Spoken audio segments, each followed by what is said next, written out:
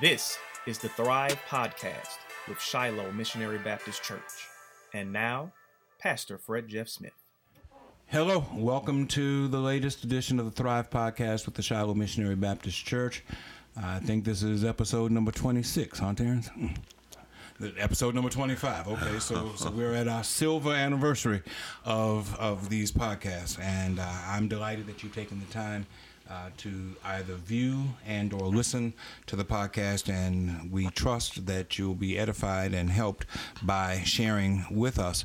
We're delighted today to have Dr. Esrom Petrie, who is the newest principal of McKinley High School. Dr. Petrie has a rich background as an associate professor and an assistant professor at Southern University. Let me make sure I get that right. At Southern University, Mighty Jaguars of Southern University. And he also has served at Xavier University down in New Orleans. Yes. Dr. Petrie, thank you so much for taking the time to come and share with us today. Yes, thank you for having me. I'm extremely excited about, working with the kids in the community. Yes, tell us about Esrom Petrie. Give us a brief bio of Esrom Petrie. Well, I started teaching about 20 years ago over at Scotlandville High School. I was one of the first basketball coaches I was a basketball coach to bring the program back. I inherited a program that was 0-20.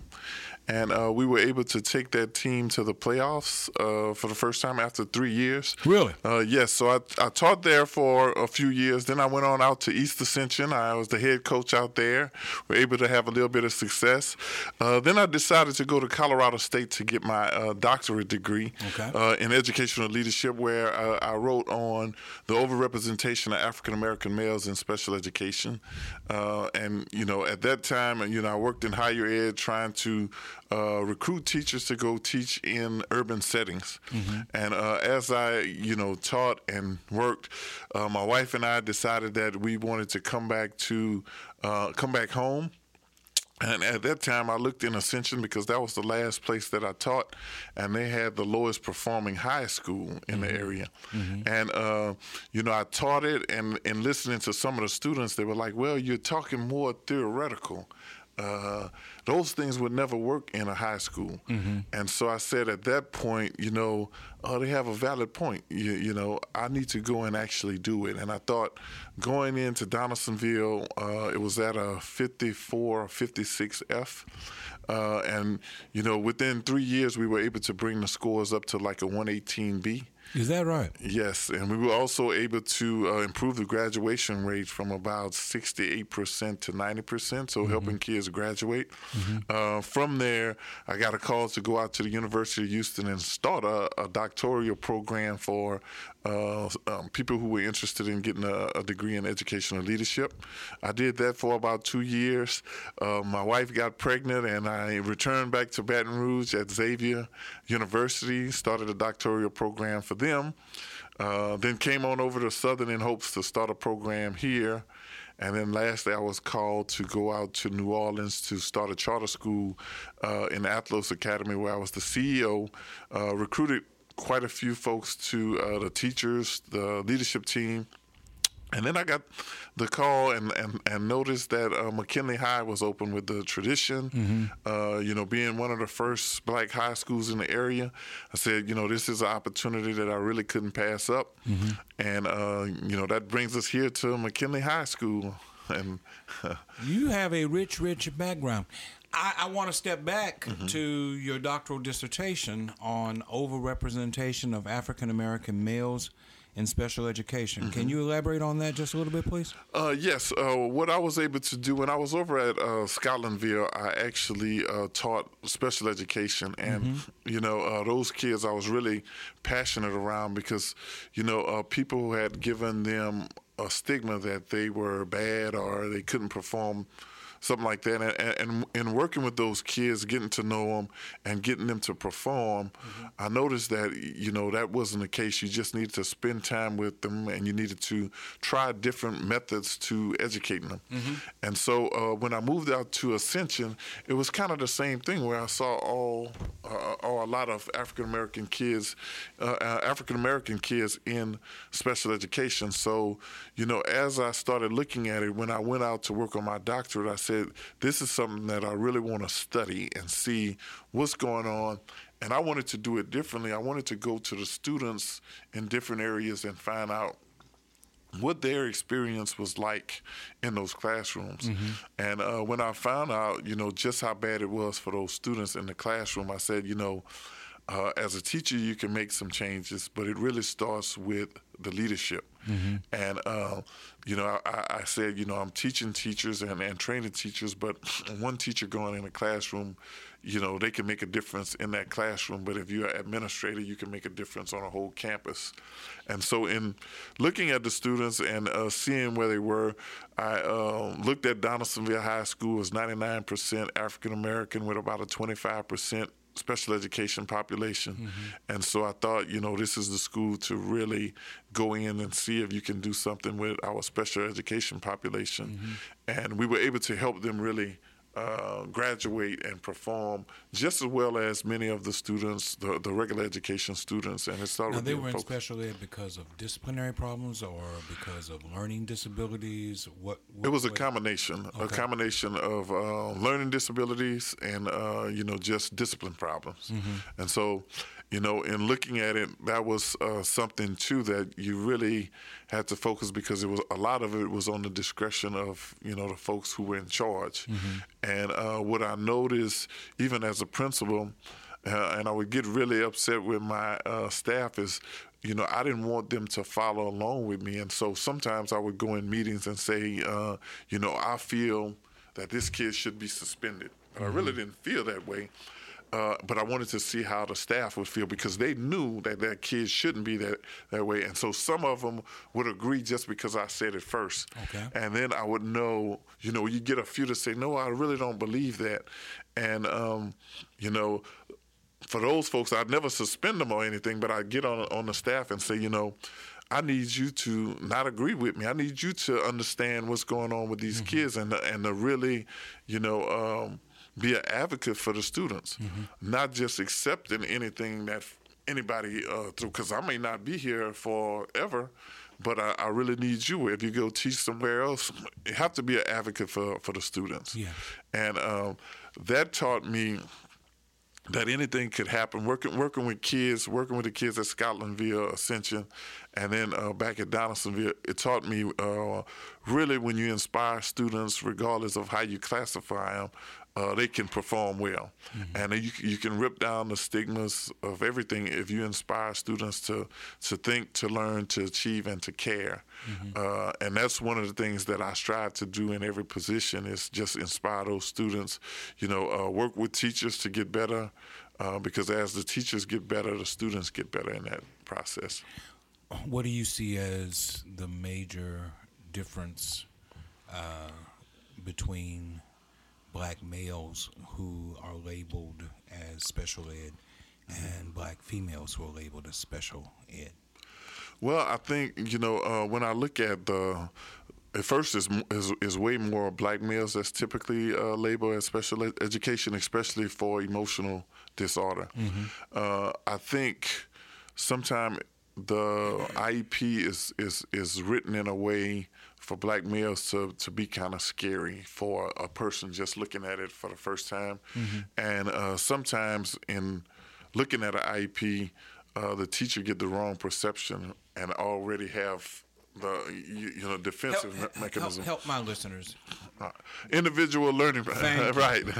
because when you just throw out the IEP, I'm sure there are teachers who listen who know exactly what you're talking about, but there are others who might not know. Yes. Okay.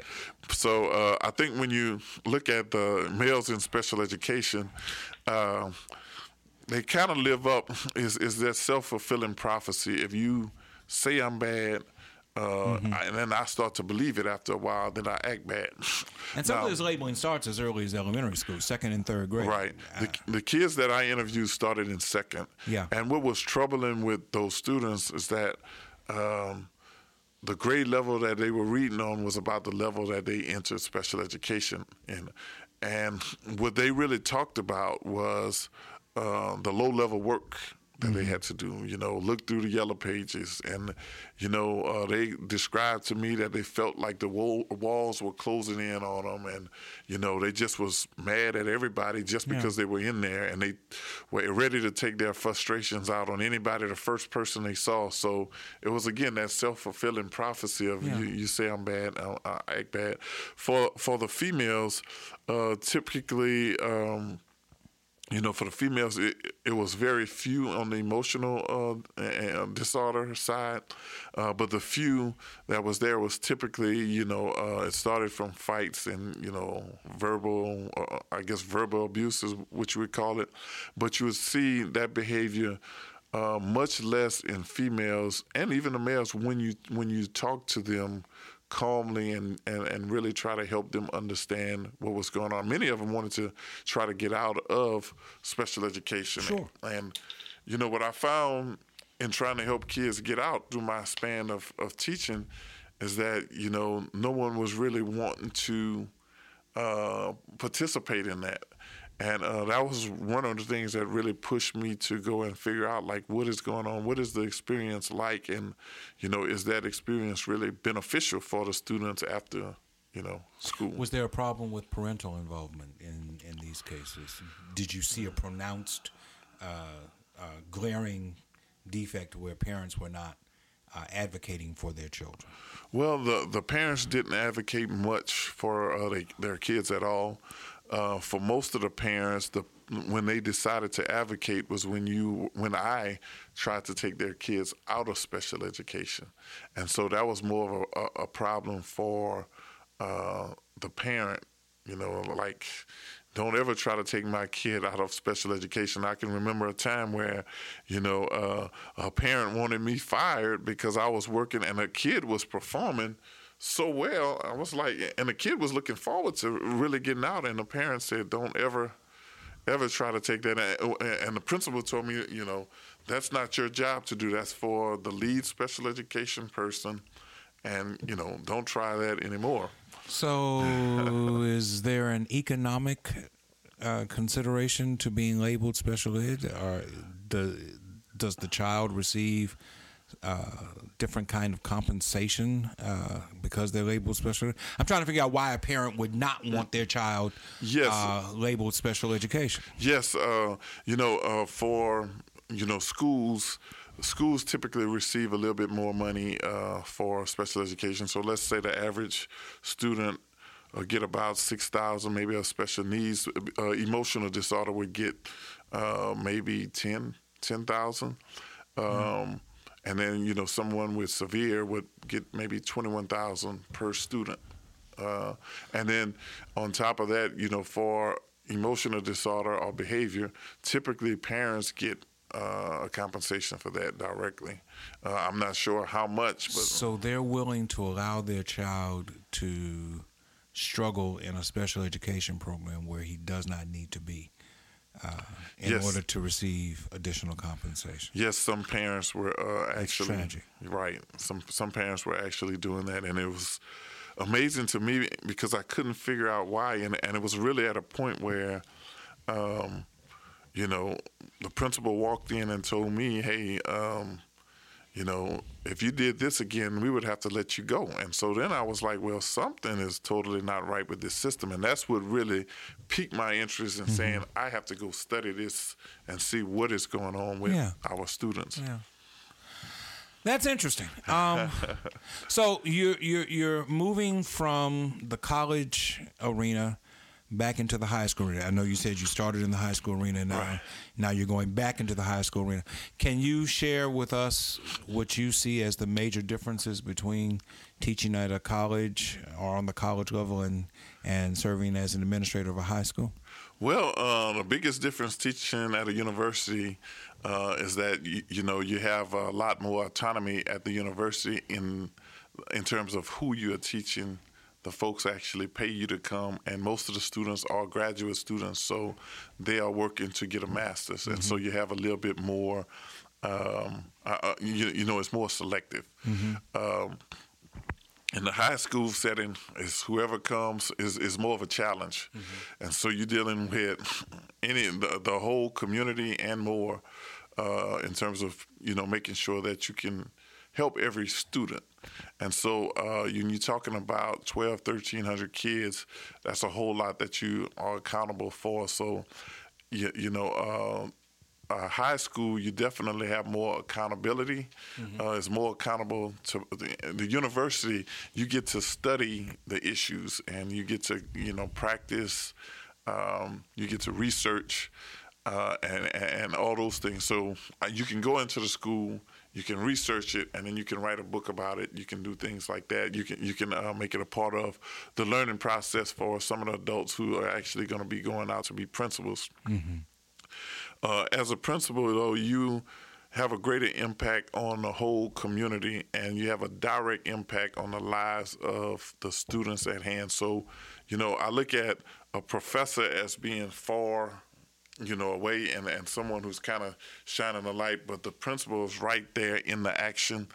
And, you can make a difference in kids' lives right away, whereas a professor, it may take a while for your administrators or the people you've taught to get in that position to be able to make a difference. Okay. I also heard you say that you have been through the charter program, and you were an administrator in the charter program, and now you're back in a public school setting at McKinley High School. What's your, clearly you're probably pro charter. What as a concept, what's your feelings about charter schools? Well, I think the charter schools definitely have a great concept in terms of being able to. I think there's a little bit more freedom and autonomy in the charter schools, and also in the charter schools, all the rules don't necessarily apply. And so I think that's something that, a lot of people miss. Some of the rules, everyone has to take the statewide exam, yes, but in different scenarios, the charter schools get to not necessarily have to follow certain rules at different times. And so that is, probably the biggest difference that I see. And then in some instances, some charter schools are for profit. Right. And so, they have a mechanism or a way to make, more of a profit, and that money doesn't necessarily go back into the students, where in the district, you're dealing with a much larger group, and typically that money go back into the schools. Right. What's hard about a district, though, is sometimes it's hard for schools to change and transform themselves in certain areas, whereas charters can really come in with a specific focus and really change almost immediately. Well, I think it takes a little longer for district schools to be able to change and turn around like that. But I think, there's benefits to really both, when you're in communities where, it's been an F school forever. It's hard to say no to anything. Giving parents an option is not necessarily a bad thing. I think, just being able to allow districts to be able to do some of the things would maybe level the playing fields a little bit more. Well, here's the thing.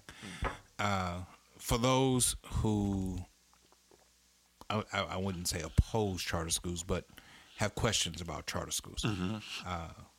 The concept of taking public school dollars away from schools that probably need them the most in order to fund and underwrite a charter school just seems disadvantageous to some of the children who need the most attention.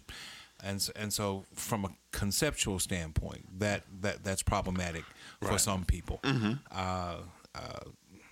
Then here locally, I know that there are places where charter schools have stellar records and have done wonderful things. But here locally, charter schools have not done any better than public schools. And you're starting to have a lengthy record of that now. Charter schools have been around for several years now. And if you look at the record, charter schools don't fare any better.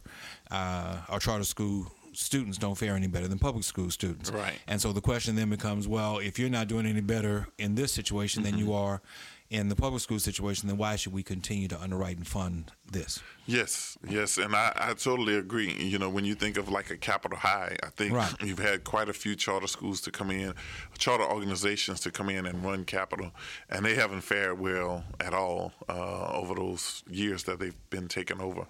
So I definitely agree with you on that. In different places in Louisiana, I guess it would look a little bit different. Here in Baton Rouge, though, I think you know, the district schools are doing much better.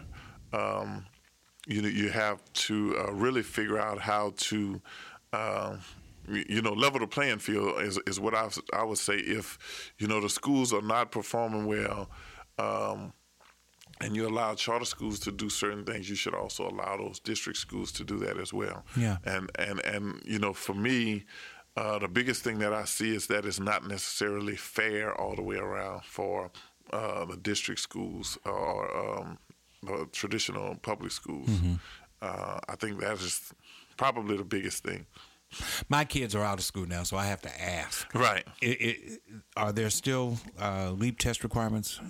Yes, it's LEAP 2025 in the course testing, and there's still tests that go along with, you know, testing that goes along with, you know, graduating and being able to move on. Okay, so that when my kids were in school, there was a 4th grade LEAP test, and then there was an 8th grade LEAP test, and then you had to take the exit exam. Right. It's still that model?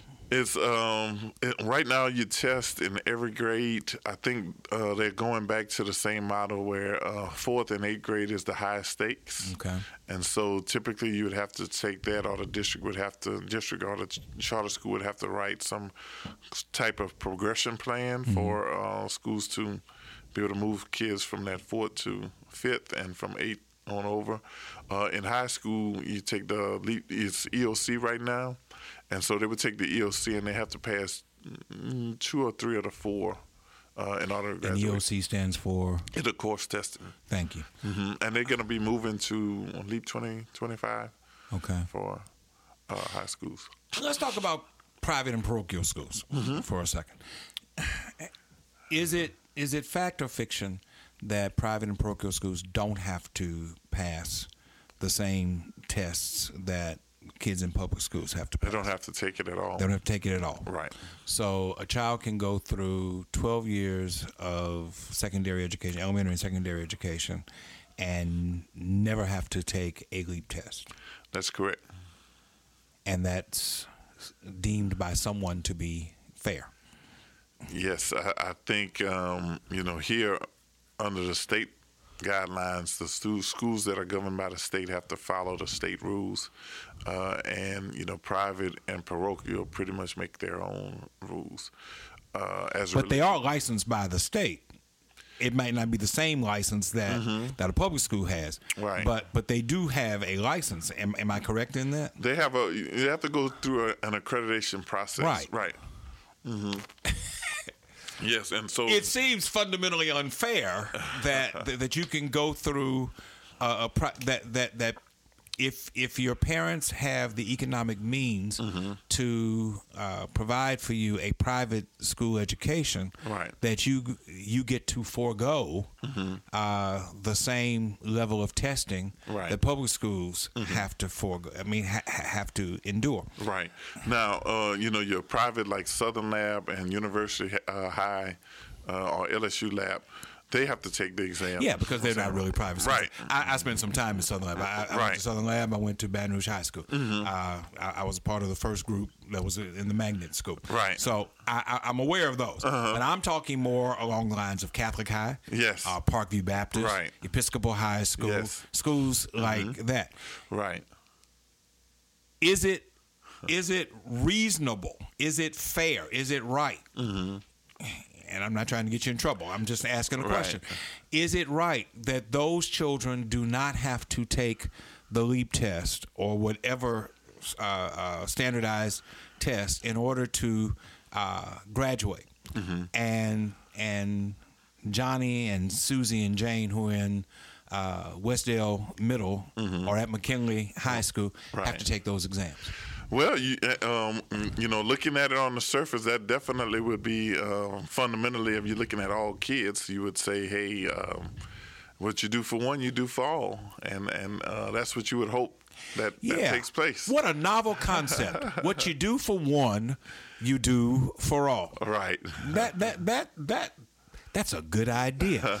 I hope somebody takes you up on that. I've always had a problem with not with the concept of private schools. I think that if churches and individual groups want to be able to sponsor a school and they have the means to do that, they have every right in the world to do that.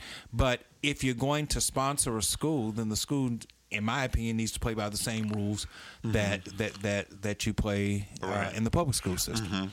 And in that, let's be fair and objective in that most of the children who attend these private and parochial schools are Anglo, they're Caucasian. The overwhelming majority of them are Caucasian. Then the overwhelming majority of those who struggle with these LEAP tests and exit exams and standardized tests are African Americans and other minorities. And so it gives a skewed picture when WBRZ and WFB comes on the air and says this school is a D school or this school is an F school or this school and Episcopal is this and that. Episcopal didn't have to take the same test that these schools took. Catholic didn't have to take the same test. So is that a fair comparison? That's like saying McKinley High's football team is on the same level as New England Patriots because they both play football. They both play on a field that's 100 yards, but it's two entirely different games altogether. Right. Now that's my rant. Help me because you're the expert. And does my rant have merit or not?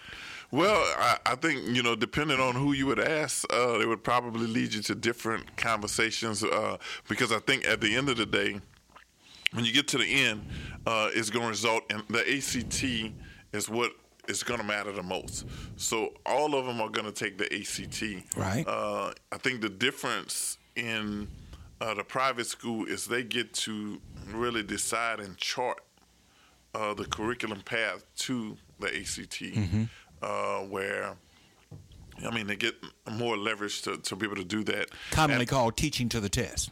Well, I don't know if you would call it teaching to the test. I think it's just it allows you to be more flexible, and so in regular school or in most public schools that have to take the test, you have to be more focused, and so we can have a conversation about. Issues that are affecting the community in some of these schools, or teach a leadership program, or have leadership where we're going to study, the leadership in South Baton Rouge in these schools, because there's no set curriculum in terms of the order of how things need to look. But when you are in a traditional school, the state says, okay, you have to have 4 English 4 classes. These are the classes that you have to take. And this is the test that's going to be associated with it. So, that makes it a little bit different in terms of that, so. As an African-American male teaching African-American students, do you think it makes a difference whether or not black boys and girls see a black male or black female instructor on a regular basis as opposed to seeing a white male or female instructor without consideration to competency or qualification? Just does it make a difference to that child to see a black instructor? I think it's always important to have mentors that you could see, and that mentor could be black or white. I think it's important to see someone who looked like you to give you that hope for many students that you can be that next person. So I do think it's important to have someone, if you're going through kindergarten to 6th or 7th grade, you should see a few folks that look like you. But I also think it's important to have teachers that are culturally competent and who are aware. And so, in seeing people who are like you or look like you, that is not always the perfect alignment, because in my experience in school, or not in school actually, but as a school leader, one of the things that I noticed that many of the folks who looked like the kids were the ones who were treating the kids, pretty bad, and the kids looked up to them, and so. You have to make sure that whoever you put before kids really are dedicated to inspiring those kids, dedicated to, making sure those kids have success, dedicated to, seeking out the best way to help these kids become who they will be, helping them find their talent. Yes, of course, it can make a difference, but you have to make sure that the folks that you put before them are good, solid role models. Right. And that's the part that, you really have to focus in on. There was a statistic that I came across a couple of weeks ago, and I actually included it in one of my Sunday morning messages, that while the East Baton Rouge Parish Public School System is 75% African American, 60% of the instructors are white, and that kind of disproportion is troubling to me. Now, I know those are just numbers, and I know that there's always a story behind the numbers, right. But I'm just curious as to what kind of an impact it makes on a student when they don't see someone who looks like them in the leadership role in the classroom. Well, again, I go back to, making sure the person that's in front of those kids really, really care.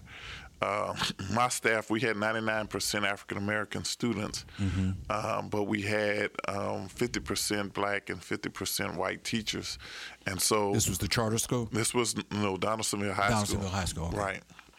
And what I noticed that, in order for us to be successful, we had, teachers, both black and white, who were dedicated to those kids. And so the dedication was, being in that kid life, making sure that kid was having success. We built a culture where the kids looked up and the teachers worked with kids, all the kids as if they were their own. Our school was just like a big family, and the kids told me, "Hey, we hate to see you leave because we've been a big family here.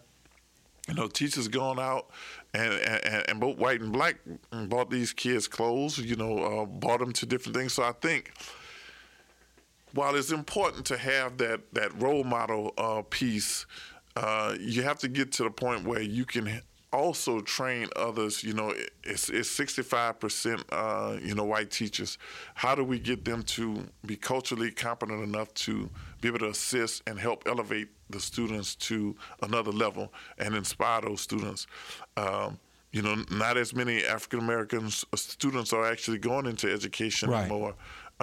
Southern is at an all-time low, and Grambling is at an all-time low in producing teacher educators. Yes. And so I think making sure you have people who are culturally competent, people who are passionate around students, all students, and so if you are a passionate person about all students and look at every kid as if they're your own, you're gonna make sure that kid have success. You're gonna make sure that you push that kid to the limit. You're gonna make sure that you put an arm around them when they need that tough love, when they need folks to step in and do what they need to do for them. So I think while it is important, it's no way of getting around that. You do have to have the knowledge, and you have to have the willingness to go the extra mile for students. And I think that looks black or white, just being able to get in there and make a difference in that kid's life. When it comes to selecting faculty, how much input do you as the principal have in that? Are you as principal walking into a room with a pre-selected group of people, or do you have a say in who your personnel is? Well, you definitely have a say in the positions that's available. Okay. And so in any school that you would come into, they would have a set group of teachers that's there that's going to be you're going to have to work with, and then you're going to have a few that you're going to actually bring in. Okay. In this process, Superintendent Drake has been incredible in allowing me to bring folks in that I need in order to, help move the school in a positive direction. And so, being able to, select, in most schools you are able to select, but it's just, it takes time as people leave or as you help folks exit, right. Then you're able to kind of select some folks through that process. You mentioned that not a large number of African Americans are going into education these days. Is that purely a matter of economics, or do you see it as something else? Well, I see it, as times have changed, the universities haven't changed in terms of the recruitment and how you go about getting, African American teachers. And so I think, there's a lot of different sectors you could be in right now, and it takes way more effort than it did in the past. Folks went to Southern because their parents went there, their relatives went there in education. And so it was just a pipeline of educators actually going there. And so now, since times have changed a little bit, you have to have a different recruiting tool, a different target of folks that you actually going to seek out to get in education. And then you have to be in the forefront. Like if you have a failing school, we have a few failing schools in the area, but you have to be at the forefront. If Capitol High is a failing school, you have to be there on the grounds to know, number one, why are they failing and how can I assist? And I think the universities have not been totally involved like that anymore. They were once involved, but not quite as much. And I think with your involvement kind of helps you generate ideas as to what's needed for the schools. And then once you're able to, see what's needed, you can go out and recruit and train. And instead of folks coming to you, you go out to the folks and you get them and you train them in the community or in the schools. And then that's how you really build that pipeline of strong teachers. Okay. With regard to certification, all East Baton Rouge Parish School teachers have to be certified. Is that true? I would say, according to the state, most teachers need to be certified in order to teach, yes. And that's not necessarily true in private and parochial schools. That's correct. So there's another difference between private and parochial and public schools. Yes, private schools get to pick whoever they feel is best. Charter schools get to have a little wiggle room in terms of, if they want to choose a certified person here now. But for public schools, typically you got to have someone who's certified or working on certification. Is what you would want to get. So most schools would be staffed with at least 80 to 90% certified staff. Okay. So we've talked about the constructs of the school system and your responsibilities as administrator and leader. This is a church podcast, so I need to turn this towards the spiritual. How do you see the role of the church in assisting to help our students succeed in school? What can we as the church do? Besides having these back-to-school fairs where we hand out loose-leaf paper, and we do that in August, and then you don't ever hear anything again. What is it that we as the help me to know what I can lead Shiloh in doing to help public school kids? I think being a part and a fabric of the community, you're there already in terms of making sure that you're able to touch the lives of kids. That means, doing a variety of things. I think, getting outside of the building and being a part of various mentoring programs that where you mentor kids, being a part of that, being a part of even having some athletic type programs because they enjoy that, but also looking at academically, how can we assist with programs to help kids be able to read better, be able to help kids, so it may be even having a computer lab and someone who's able to kind of help kids continue to build, continue to learn even after school is over. We get to have kids from 7 to about 3 o'clock, right. 2:30.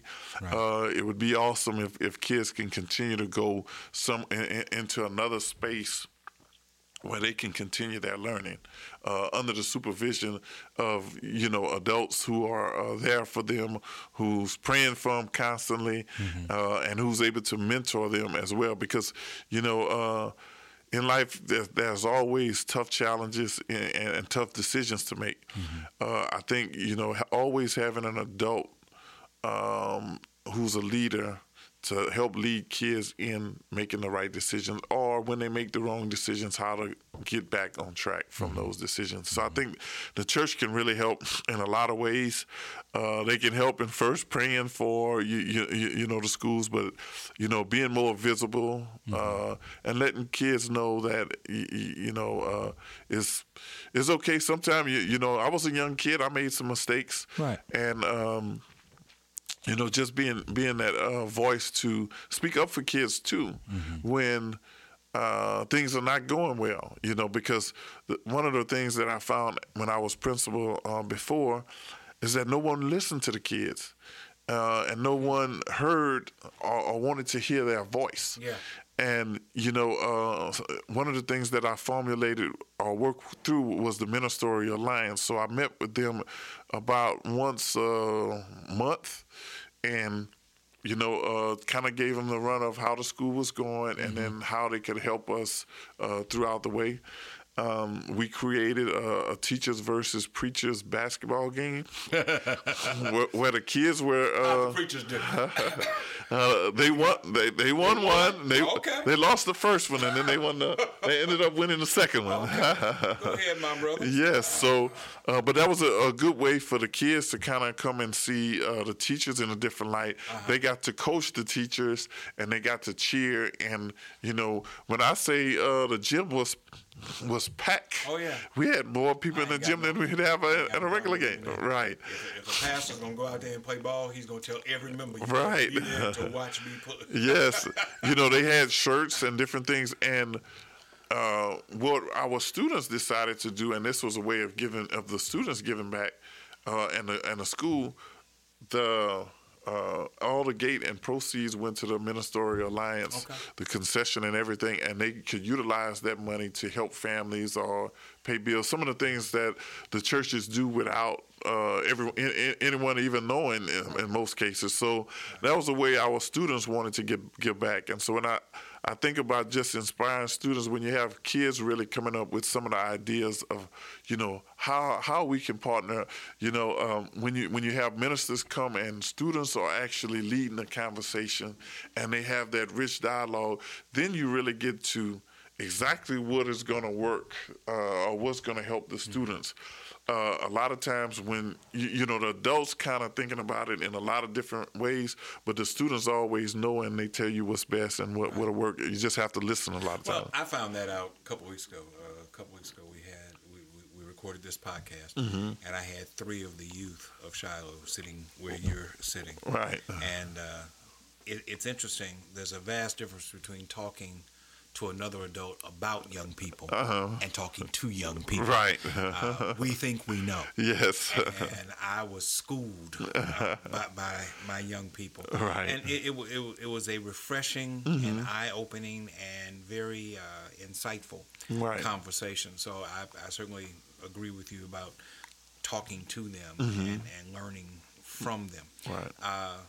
I also think that the idea of working with mentoring programs is great.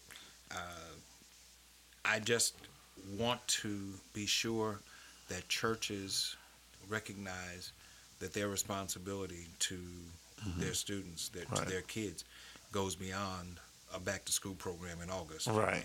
And that more can be done Yes. throughout Right. the year.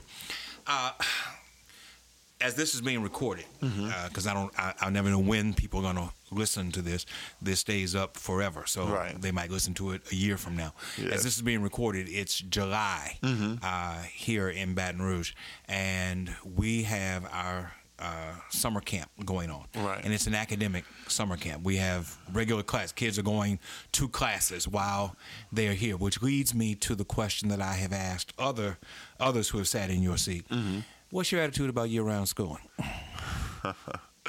Well, that's a good question. I do think that it can be beneficial. When you look at some of the schools that are students that are performing very well, there's a school out in Breaux Bridge, Louisiana. It's TM Landry, I think it is. They're able to send, just about the whole senior class, which is about 15 to 20 students, to Ivy League schools, and they do year-round. So I think it's some positive in that. What is pretty tough with traditional schools are, I think the rigor and how hard teachers have to work from the start of the year to that testing mark would lead to a little burnout. And so I think while those summer months, students actually, lose information if they're not actually, involved in something educational. I think year-round school could be very positive for most students. I just would worry about the burnout factor for, teachers, administrators. Here's the thing. If I sent you to the back when we get through taping and you walked around, a heavy percentage, I don't know exactly how many, but a heavy percentage of those people who are working in our summer camp are school teachers. Right. And so you're bringing up burnout, but they're working in a classroom type setting. It's not as formal as they would be in their school, but they're working in a classroom type setting even right now through the summer. Right. So, and through the summer, if it's a more type program, it's not, with the day-to-day grind of what a teacher is expected to do, and making sure that you're able to follow the curriculum.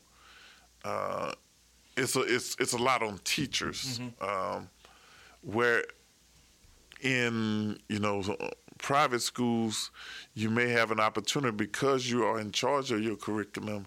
At this TM Landry, they go to school year-round, but for an hour in the day, the kids maybe just be playing chess. So it's a thinking process, and we actually learning. And you have another group of students that's building a robot.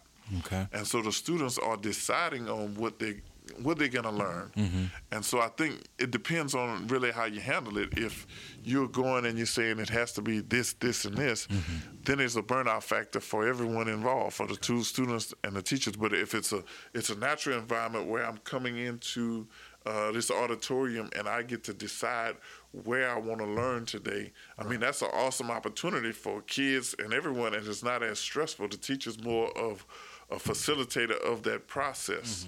And so I think, how you set it up and how it's done matters the most. And it definitely can make a difference in the students. It's made a difference out in TM Landry. It's made a difference in a lot of other schools. But it takes, the curriculum. It takes parents being involved. Right. It takes a whole lot to ensure that that's able to happen. As a pastor, one of the more frustrating things for me is the pervasive belief by people both in and out the church that they know what I do for a living and that they know how I do it, and that if I would just do it the way they think I should do it, then things would be so much better. Right. I hear football coaches talk all the time about the fact that the fact that you sit in the stands and watch a game doesn't mean you know anything about what it takes in order to prepare a team to play a game. As a professor, as an instructor, as a principal, how frustrating is it to you that everybody in the world wants to tell you how to do your job?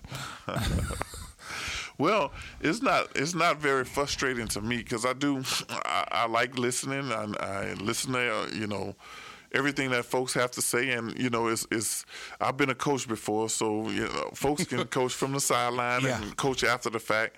But as the principal in the moment, everyone don't always have all the facts, and so you have to at all times. Number one, pray that you are able to make the best decision for kids. Every morning, that's what I wake up and pray that God give me, or lead my mind in making the best decision for kids. And sometimes that upset a lot of adults. But when I leave and I know that I've made the best decisions for kids, I can sleep at night. I feel pretty good. And, I can take everything else that comes along with, that position. And so that is... kind of how I like to take it. I don't get too frustrated about it. I know that everybody's going to coach from the sideline who's not in the seat because everybody has a better way or a better idea of how to do it, but they don't necessarily have all the facts and, understand exactly what has to be done. And so you have to understand that when you get into various positions that everybody can be that quarterback and, tell you how to coach, tell you how what you should be preaching, but they don't have all the facts. They may not even understand the Bible well enough to be able to, be able to do that. But they sometimes think they know it better than you. Yeah. And so, I always say and tell my students that, hey, you listen to folks, be respectful, You listen to their opinions, and you make the best decision for students all the time. You gave such a wonderful diplomatic answer. Well, what you want to say is, go sit down. I admire the diplomacy that you. But I know that it has to be frustrating sometimes when everybody thinks they know how to tell you how to do your job. I think one of the major drawbacks to charter schools in Baton Rouge is that you've had people who might be well-intentioned but don't really know a whole lot about education, who have been the sponsors behind charter schools. Right. And the fact that I have a concern about children and about their welfare and a well-intentioned concern and want to see them succeed doesn't mean that I'm qualified to do your job. I'm not trained to do your job. And so the best thing that I can do is to come to you and say, hey, I'm here to help if there's a way that I can be of support to you, and then stay out of your way and let you do your job. Yes, that would be ideal. Yeah. But everyone has an opinion and everyone wants to be a part, and that's the part of a leader is being able to kind of bring everything together, but knowing that you have a vision ahead and you have goals that are set and you have to reach those goals. And so in knowing that I just kind of take it in and more diplomatic.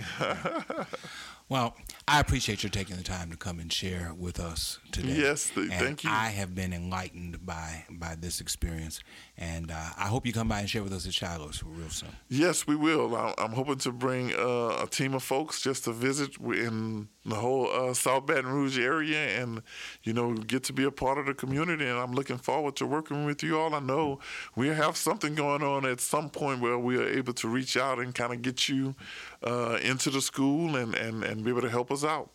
Thank you again for coming by, Doc. All right. Thank you. All right. This is our Thrive Podcast for today. Thank you all for listening and or viewing. We'll be back again next week. Thanks.